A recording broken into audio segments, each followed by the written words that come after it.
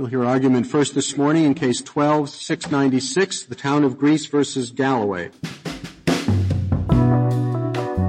Hey everyone, this is Leon from Fiasco and Prologue Projects.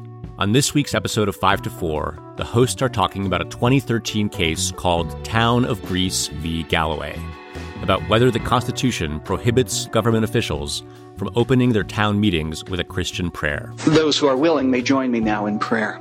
Almighty and everlasting God, Father, Son, and Holy Spirit, I count it a great privilege this evening to be able to come before your throne of grace, asking for your mercy to be upon this meeting of the Greece Town Board. You are a great and a majestic God. In a 5 to 4 decision, the great and majestic Supreme Court held that a government can subject citizens to prayer in official proceedings, but cannot regulate who gives the prayer or what it's about. This is 5 to 4, a podcast about how much the Supreme Court sucks.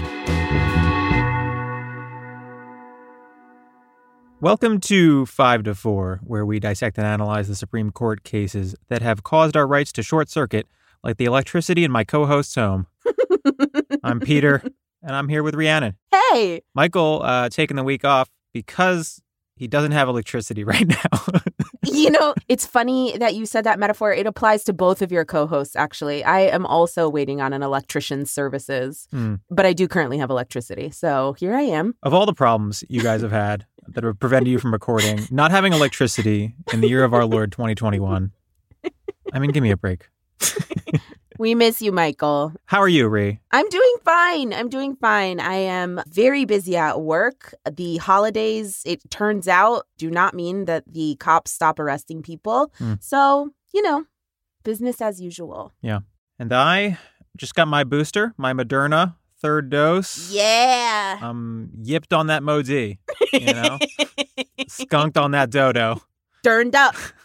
Microchips coursing through my veins. I feel smarter every second. Today's case is Town of Greece v. Galloway. This is a case about the separation of church and state. Specifically, it's about whether it's okay that the upstate goobers in Greece, New York, opened their monthly town meetings with a prayer from a local religious leader who happened to be Christian every single time. That's right. Yeah. So the simple question here is, when the government hosts an officially sponsored prayer, and every single prayer happens to be Christian, is that a violation of the Constitution or a harmless coincidence? And the court, in a 5 to 4 decision written by Anthony Kennedy, says, no big deal. You know, you can do that. Yeah. So this is a case about competing interpretations of the idea of the separation of church and state, from the liberals who believe in it to the conservatives who do not. Right. That's really the divide there. Yeah. So, Rhi, some context here? Yeah, let's jump right in. So, like Peter said, this happens in a town in upstate New York called Greece. Now, beginning in 1999, the town of Greece began inviting local members of the clergy to lead prayer sessions at the beginning of its town board meetings, which happened once a month. Now, how did they choose the people who would lead these prayer sessions? So, in the beginning, city employees chose the volunteer chaplains by calling congregations within the town limits. They were calling people off of a publication by the town's Chamber of Commerce that had these local congregations listed on it. Yeah, it's like a community guide. That's right, exactly. But over time, the city employees started to rely on an internal list of chaplains who had previously accepted their invitations and had agreed to return in the future. So as a result, between 1999 and 2007, all of the participating ministers were Christian. And it wasn't publicized in any way that all faiths were welcome to volunteer. You know, they didn't have a policy that said that non-Christians couldn't come and lead the prayer session every month. But at the same time, they didn't make public that like anybody else was invited, right? So in 2010, 2 residents of the town of Greece brought suit saying that this city policy violated the Establishment Clause of the First Amendment. Right. So the Establishment Clause says that the government shall make no law respecting an establishment of religion. And this is what's colloquially referred to as the separation of church and state. Right. So here you have this town that opens its monthly public board meetings with a prayer by local religious leaders. They claim they're not exercising any preference for any particular religion and that they never rejected a request by anyone to speak and do the prayer. Right. But again, there's no formal process for which religious leader gets chosen. They start by going through this pamphlet published by the Chamber of Commerce. Right. And then they start just calling on religious leaders who had previously accepted the invitation. So you get 9 years or so, 8 or 9 years, where it's all Christians. Yeah. And the question is, does that violate the Establishment Clause, the separation of church and state, by favoring Christianity? Justice Anthony Kennedy, our resident dummy at the time, Yep. he says, no, you're good. That's fine. Totally fine. And he starts off by talking about precedent. There had been a Supreme Court case in the 1980s, Marsh v. Chambers, that held that, generally speaking, it was okay to have prayers before legislative sessions because it was common at the time of the founding. Yeah, so Marsh v. Chambers was a weird case, but it's interesting to me here to look at the precedent and the jurisprudential developments in this area of the law, and then how the conservatives on the Supreme Court are inconsistent with their own rules that they make up. So at issue in Marsh v. Chambers was whether it was a violation of the Establishment Clause if a state legislature opened each of its sessions with a prayer by a chaplain who was paid by the state. And up until that point, there was already an established test, or a process that the court would go through to decide if this kind of state action was a violation of the Establishment Clause. That test was called the Lemon test because it comes from a case called Lemon v. Kurtzman. And as part of that test, the court would examine basically the state action towards the religious entity and ask, is there a clear secular purpose here? Right. If there's a non-religious purpose, then probably this activity is fine under the Establishment Clause because it's not too entangled with religion, right? Right. There's obviously no secular purpose to having a prayer. Exactly. It's inherently very religious. Right. So that test was already established at the time that Marsh v. Chambers came to the court. But in Marsh, the court said, fuck it, we're not going through that process, basically because the conservatives would not have liked the outcome of the test in Marsh. Right. We could have done a whole episode about Marsh v. Chambers because to a degree, that's sort of the root of the problem here. This case that says it's totally fine to have a prayer session before a public legislative meeting starts. So a lot of people had been calling on the court to just overturn that case. But Kennedy says, no, we're not overturning it. Kennedy says, quote, in light of the unambiguous and unbroken history of more than 200 years, there can be no doubt that the practice of opening legislative sessions with a prayer has become part of the fabric of our society. Seems a little strong. Right. Just abandoning the rules, abandoning the Lemon test, abandoning the process that the court had made up for itself already. I love that fabric of our society quote because obviously it's meaningless. I think it's inherently insane to say that opening monthly town meetings with a prayer is part of the fabric of our society. Right. What the fuck are you even talking right. about? But also it's this is the kind of language, Scalia signed on to this. This is the kind of language that someone like Scalia, if he was opposing it, would grab onto as just fluffy, unctuous bullshit. Exactly right. Yeah.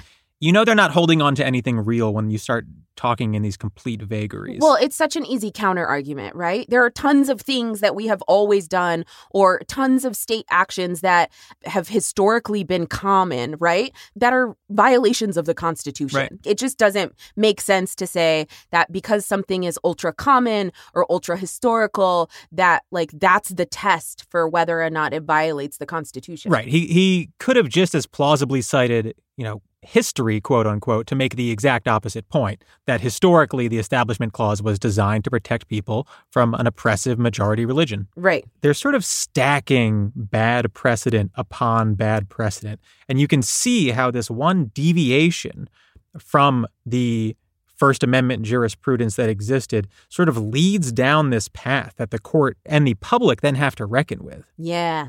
So the next question, and really the main question in this case, is does the fact that essentially every prayer was a Christian prayer, does that exhibit a preference for Christianity that violates the Constitution. And Kennedy says, no, they weren't exhibiting any preference. It was just the natural result of the town being predominantly Christian. Oh. And not only that, but he says that requiring non-sectarian prayer or otherwise having the government sort of apportion the prayers that go to different religions is itself a violation of the Establishment Clause because it results in the government dictating religious behavior. So not only is the town's practice not violating the Establishment Clause, but the remedy sought by the respondents who wanted sort of non-sectarian prayers, if there were going to be any, would itself be a violation of the Constitution. That would be excessive government entanglement with the religion, which is what he says explicitly. Nonsensical.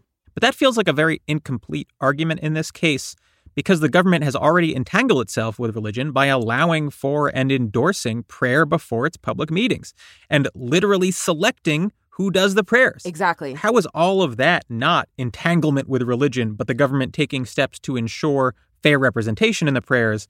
That all of a sudden is excessive entanglement with religion. That's right.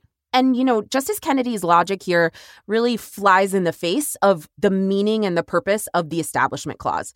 So Kennedy is saying that there's no problem because the majority religion in this town is Christianity. So there's no problem if the prayers happen to end up being all Christian, right? But that completely sort of sets aside the reason why the Establishment Clause is in the Constitution very clearly, which is to protect minority religions, right? It's to protect communities in the minority from excessive government entanglement, excessive government coercion in establishing a majority religion or in establishing attacks on minority faiths. Right. And the way Kennedy relies on history here is, sort of political and selective. The history that Kennedy is looking at is not some objective means to come to an answer in the case. At one point in the opinion, Kennedy says that the main question, the main thing that the court has to decide here is, quote, whether the prayer practice in the town of Greece fits within the tradition long followed in Congress and the state legislatures, end quote. And so, you just can't tell me that that's the test. That is the constitutional legal test, whether something has been around a long time. That doesn't make sense. That's not a sound and coherent legal thought. Right. It's important to understand what laws regarding religion were like at the time of the founding. Right. The feel-good story about our origins is like Puritans fled England due to religious persecution, and the whole ordeal made them realize the dangers of religious oppression and embrace the ideals of freedom of religion and, religious pluralism. But the reality is extremely different. I mean, the entire state of Rhode Island exists because Roger Williams was accused of heresy and cast out of Massachusetts. Executions of Quakers and Catholics were not uncommon in the early colonies. Baptists were jailed for preaching in Virginia. Yes. There were states that had state-sponsored religions at the time of the founding and funded those denominations with taxpayer money. New York forbid Catholics from holding office until the early 1800s. And if they had just held out a couple hundred more years, we wouldn't have to deal with the whole Cuomo thing.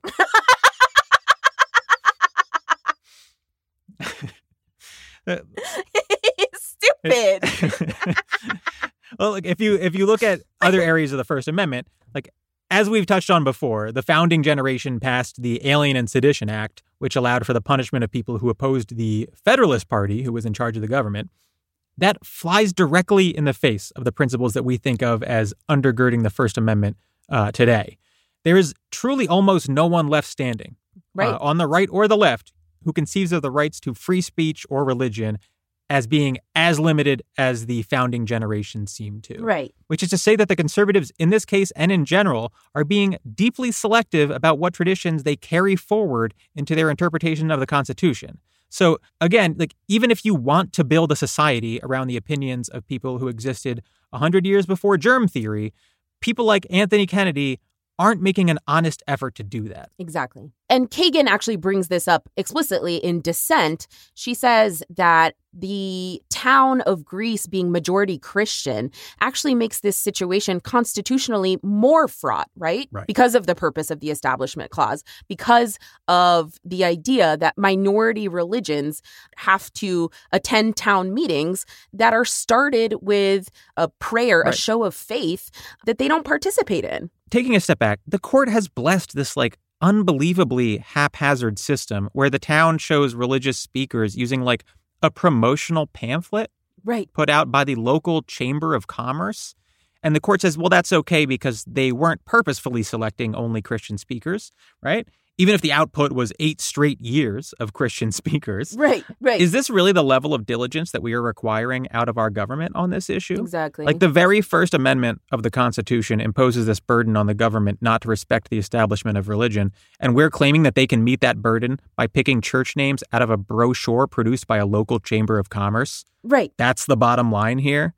Get the fuck out of here. And just because that's the way it's always been done. Right. So let's talk a bit about the dissents and concurrences filed here, because there's a bunch. Like we mentioned up top, the jurisprudence around the Establishment Clause is an absolute mess with no real coherent through line. And the reason for that, in broad strokes, is that there are 2 competing philosophies of the Establishment Clause. First, you have the separationists who believe in a true separation of church and state, where the government simply cannot do anything to advance or further religion. And the other view is what's referred to as the accommodationist view. Right. They believe that the clause isn't so strict and that the government must take steps to accommodate religion.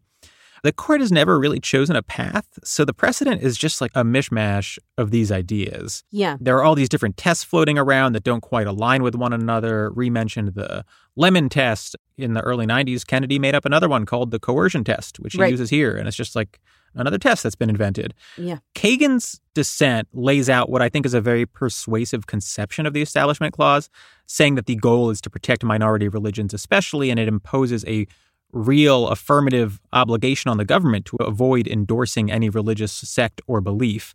But she sort of Kagans it, as we say, because she gets caught up in all of this jurisprudence and doesn't take that to its logical conclusion, which I think would be overturn Marsh v. Chambers. Yes. The case from the 80s that said that prayer before a legislative session is acceptable.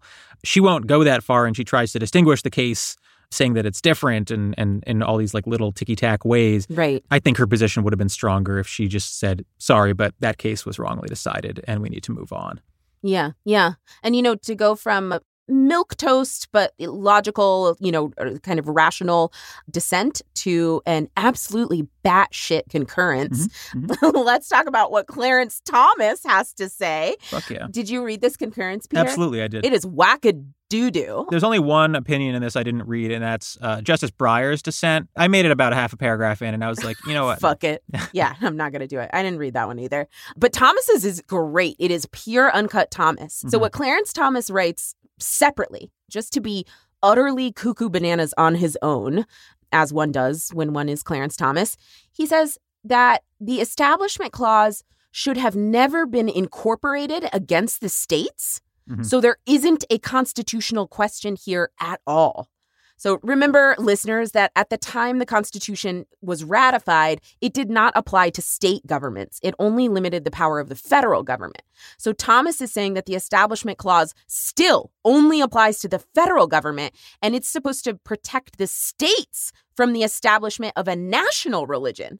Mm-hmm. So if this sounds weird, it's because it deeply is. In Thomas's ideal reality, states would be able to establish a state religion. They would be able to have a state-sponsored church or a certain faith that is state-supported. And the Establishment Clause would only mean that the federal government could not then turn around and force states to be another religion or be the same religion as each other, any of that. This is federalism. That is Thomas's conception of federalism. Love our boy. Yeah. He's all about this until Dearborn, Michigan says that they're an Islamic city. Right. That's exactly right. I think it is time for a quick break. Okay, we are back. I want to drill down a bit on how incoherent Thomas's vision of the Establishment Clause is. Because he's been beating this drum for nearly 20 years now. He first kind of put this out there in like 2002. And he now has Neil Gorsuch on board, it seems. So I want to talk about it. The First Amendment, the entire First Amendment, is a single sentence. Congress shall make no law respecting an establishment of religion or prohibiting the free exercise thereof, or abridging the freedom of speech or of the press, or the right of the people to peaceably assemble and to petition the government for redress of grievances. That's all one sentence. Yep. Thomas's position is that the very first part of that sentence about the establishment of religion does not apply to the states, but every other part does. So just look at the clauses relevant to religion. Congress shall make no law respecting an establishment of religion or prohibiting the free exercise thereof. Thomas believes that despite being part of a single sentence, separated only by the word or, one of those clauses applies to the states and one does not. That is such a plainly ludicrous, incoherent reading of the text that I spent an entire afternoon looking into like the scholarship behind this to try to figure out how he justifies this. And the answer is just through like absolutely pseudo-academic bullshit.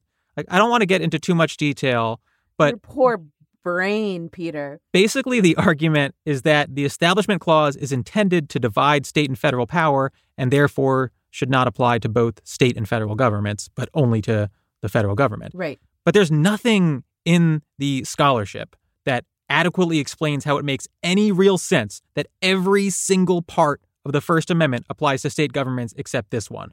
So as a result, you have Thomas coming out saying that the Establishment Clause does not apply to states, but then when states try to pass capacity restrictions on churches during COVID, he says, nope, the Free Exercise Clause, which is right next to the Establishment Clause, yeah, same sentence, does apply to states. In other words, these cranks have jumped through an unreal amount of hoops to square their reading of the Constitution with their desired political outcomes here.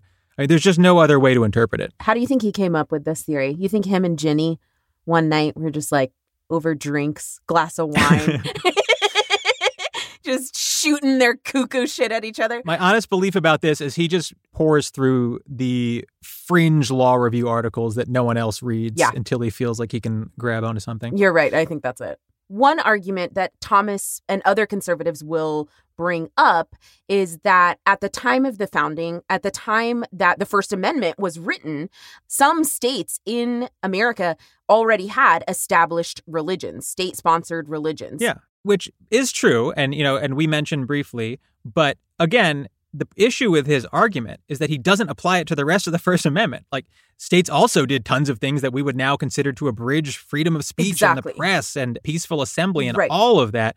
But he just pretends that that shit is a separate question. It's genuinely bizarre. And I have to say, I don't say this lightly, the worst originalist argument I have encountered to date. Yeah. Very, very little evidence that supports this, frankly, super fringe view. Yeah. So then back to the rest of Thomas's concurrence, he makes another point, and this part of the concurrence is joined by Justice Scalia. Thomas refers to that coercion test that Peter just mentioned. He refers to the majority saying that as long as people are not coerced into this religious activity, then there is no constitutional concern. And he takes it a step further. Thomas says that it shouldn't just be psychological or kind of like social coercion, like peer pressure in this kind of religious display that violates the Constitution, but, quote, actual legal coercion. End quote. Mm-hmm. Like, that's the only thing that would violate the Constitution is if somebody is legally coerced into joining into a prayer that isn't of their faith. Right. And Kennedy sort of adopts this reasoning in part two. The conservatives are basically saying, look, it doesn't matter if like non-Christian people feel uncomfortable or pressured by the Christian prayer. That doesn't violate the Constitution. They need to like really truly have their hand forced for it to matter. Right. So Kennedy makes this point in the majority as well. The plaintiffs here are saying, well, this was sort of coercive, right? It has the effect of coercing religious practice by starting off every legislative session with this prayer. And what Kennedy says is, no. You just feel uncomfortable.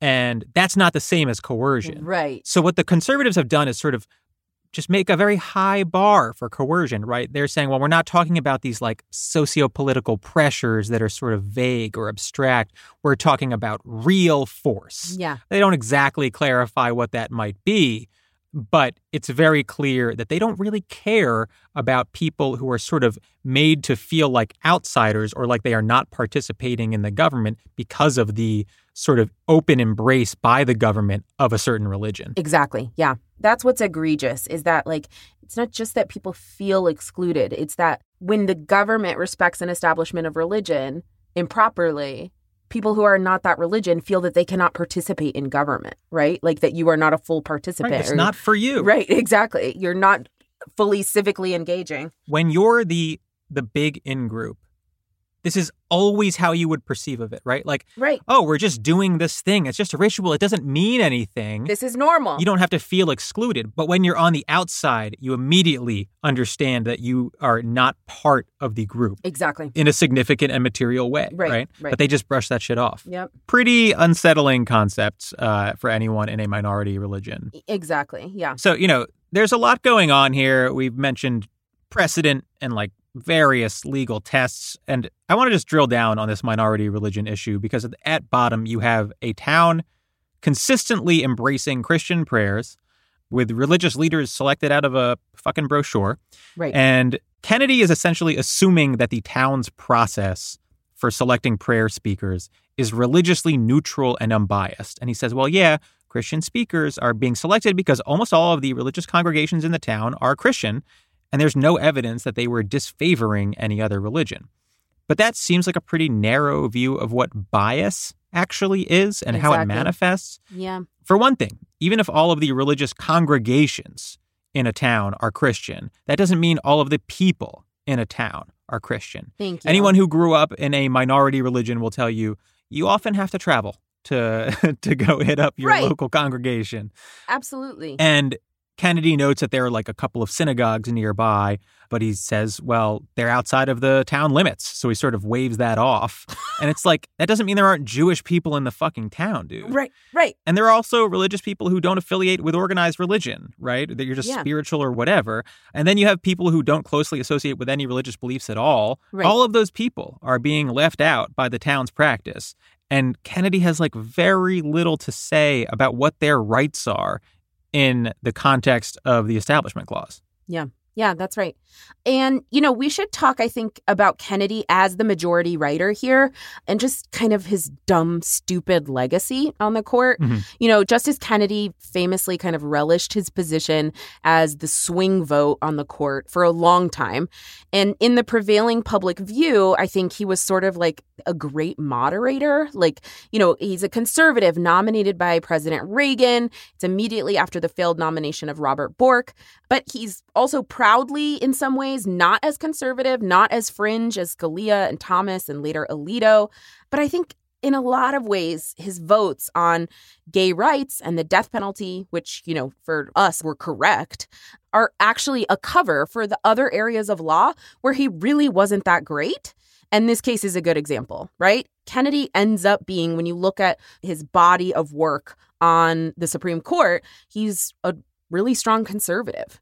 So even if he wasn't writing in the voice of an absolutely like batshit conservative loon on the issues, Kennedy, I think, often thought that he was moderating himself, but then moderated himself into ultra specific case by case analyses that are really obviously like untethered to a grounding ideology, except for general conservatism, right? He comes out conservative all the time. Right. So yeah, he did write the majority in Obergefell, which, allowed same-sex marriage.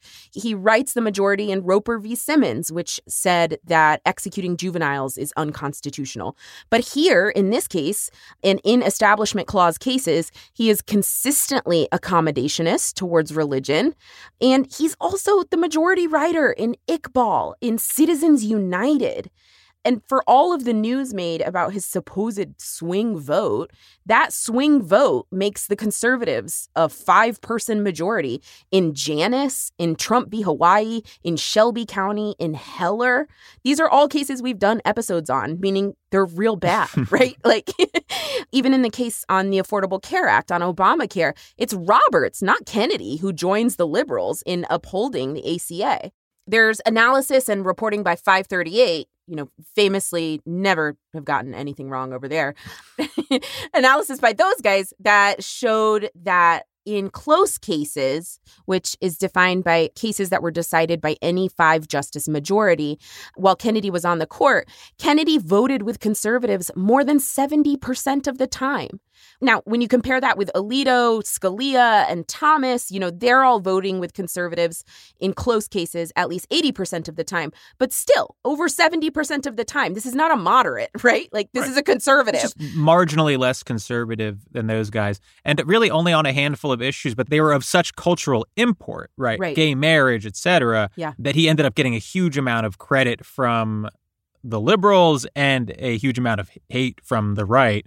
And it really defined his legacy in a way that's just completely out of whack with how he actually voted. Yeah, I think that's right. In his last term on the court, he did not side with the liberals in a single close case. And this professor at Yale, Robert Post, I think put it nicely. He said, in the end, as the last few cases of this term illustrate, he's talking about the last term in which Anthony Kennedy was on the court in 2018, I believe. In the end, as the last few cases of this term illustrate, the scope of Kennedy's empathies was distinctly limited. He could feel the pain of the devout baker who refused to prepare cakes for same-sex weddings, but he was deaf to the pain of the many Muslims assaulted by Trump's unspeakable rhetoric. Kennedy was always willing to sympathize with business, and his hostility to business regulation or consumer remedies will be one of his major legacies. Kennedy's First Amendment jurisprudence has been expansive and largely thoughtless. I have no doubt but that in subsequent years he will be regarded as one of the major architects of the newly weaponized First Amendment, which has now become a platform to launch Lochner-type attacks on social and commercial regulations. Yeah, just to jump in real quick, by Lochner type, he's referring to the Lochner era, which was this period of time in the early 1900s where so-called contract rights reigned supreme, giving huge benefits to management and employers and corporations at the expense of labor. So he's sort of making this comparison between that era and the modern era of Kennedy's corporatist jurisprudence. Right. So Kennedy's legacy also extends to the nomination of Brett Kavanaugh, right? He has a major role, not just that Brett Kavanaugh is the justice who replaces Anthony Kennedy and takes his seat, but his role in the actual nomination of Brett Kavanaugh, getting Brett Kavanaugh's name on Donald Trump's shortlist. His role in that belies, if not Kennedy's total endorsement of the conservative movement under President Trump, then his detached approval of it at least, right? Mm-hmm. He's 81 when he retired in 2018, so he's plenty old, and nobody's saying like he should stay on the court or whatever. But there were reports that Kennedy had personally spoken to President Trump about his plan to retire and who he wanted to replace him. Reports that Kennedy had said that he wanted somebody who was in the Federalist Society, and that Kennedy personally named Brett Kavanaugh, one of his favorite former clerks, to be on the shortlist, and that would make him comfortable enough to announce his retirement. Huh. Okay. Interesting.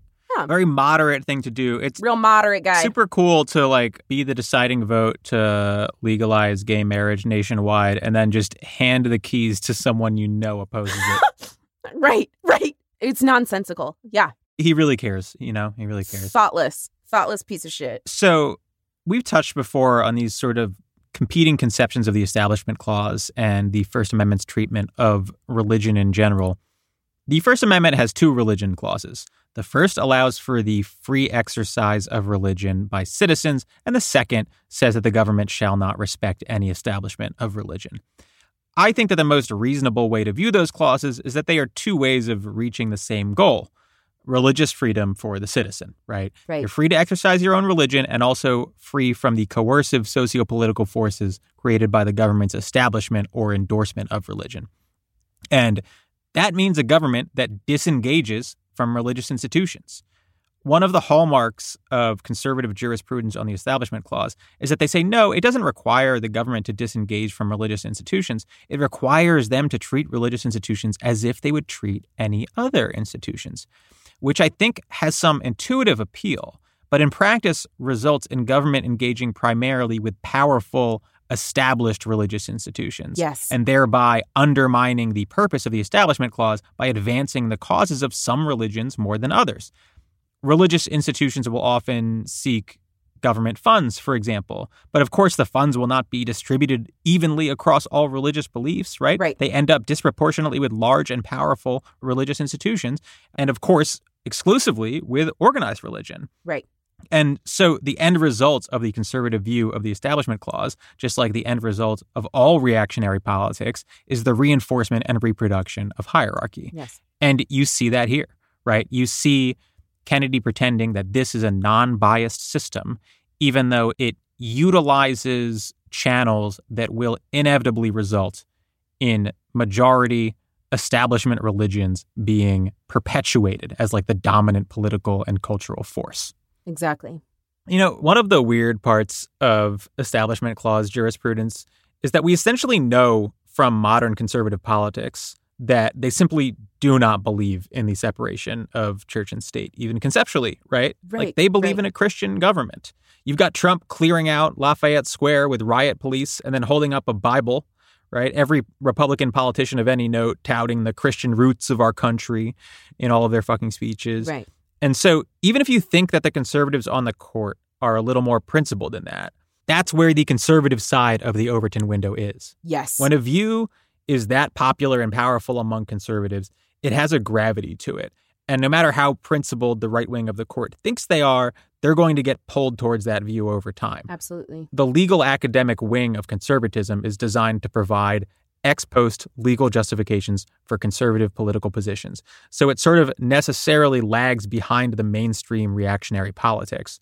So when you see a mainstream political position considerably to the right of the conservatives on the court, I would expect that gap to close over time.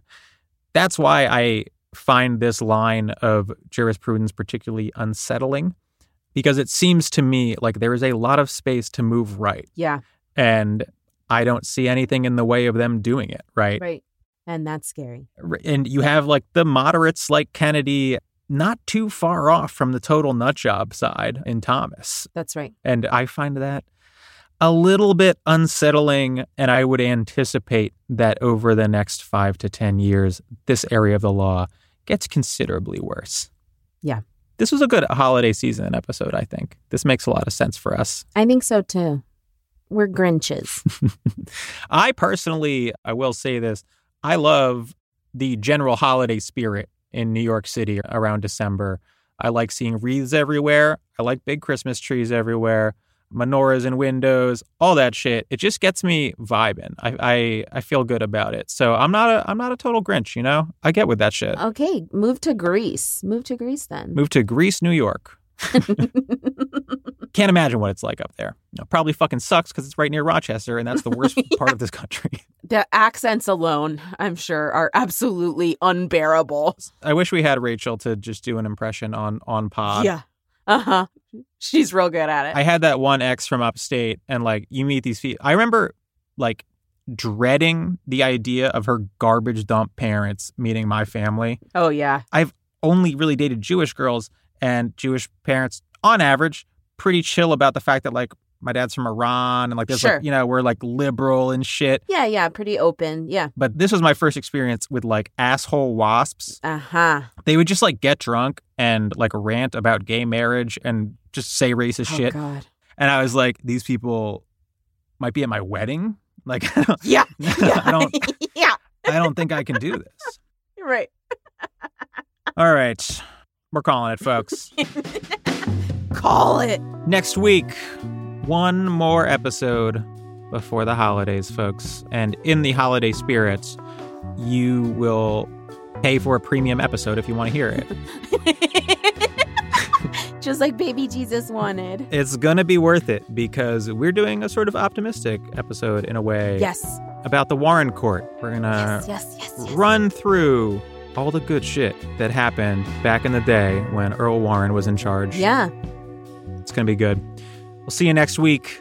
If you're not a premium subscriber and aren't going to subscribe, then we'll see you next year, baby. You know? Enjoy your holiday season. We still like you. Follow us on Twitter at 54pod. Subscribe to our Patreon, patreon.com/54pod, all spelled out. Premium episodes, access to a Slack, all sorts of shit. Subscriber events? Forgot about those. Come annoy Peter in the Slack. Yeah. Those are my favorite subscribers. We'll see you next week. 5 to 4 is presented by Prologue Projects. This episode was produced by Rachel Ward with editorial support from Leon Nafok and Andrew Parsons. Our artwork is by Teddy Blanks at Chips NY, and our theme song is by Spatial Relations.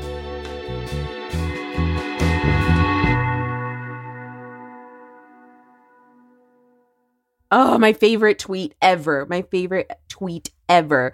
I think this is verbatim, is fuck the Constitution, dirty ass, yellow ass, torn ass piece of paper.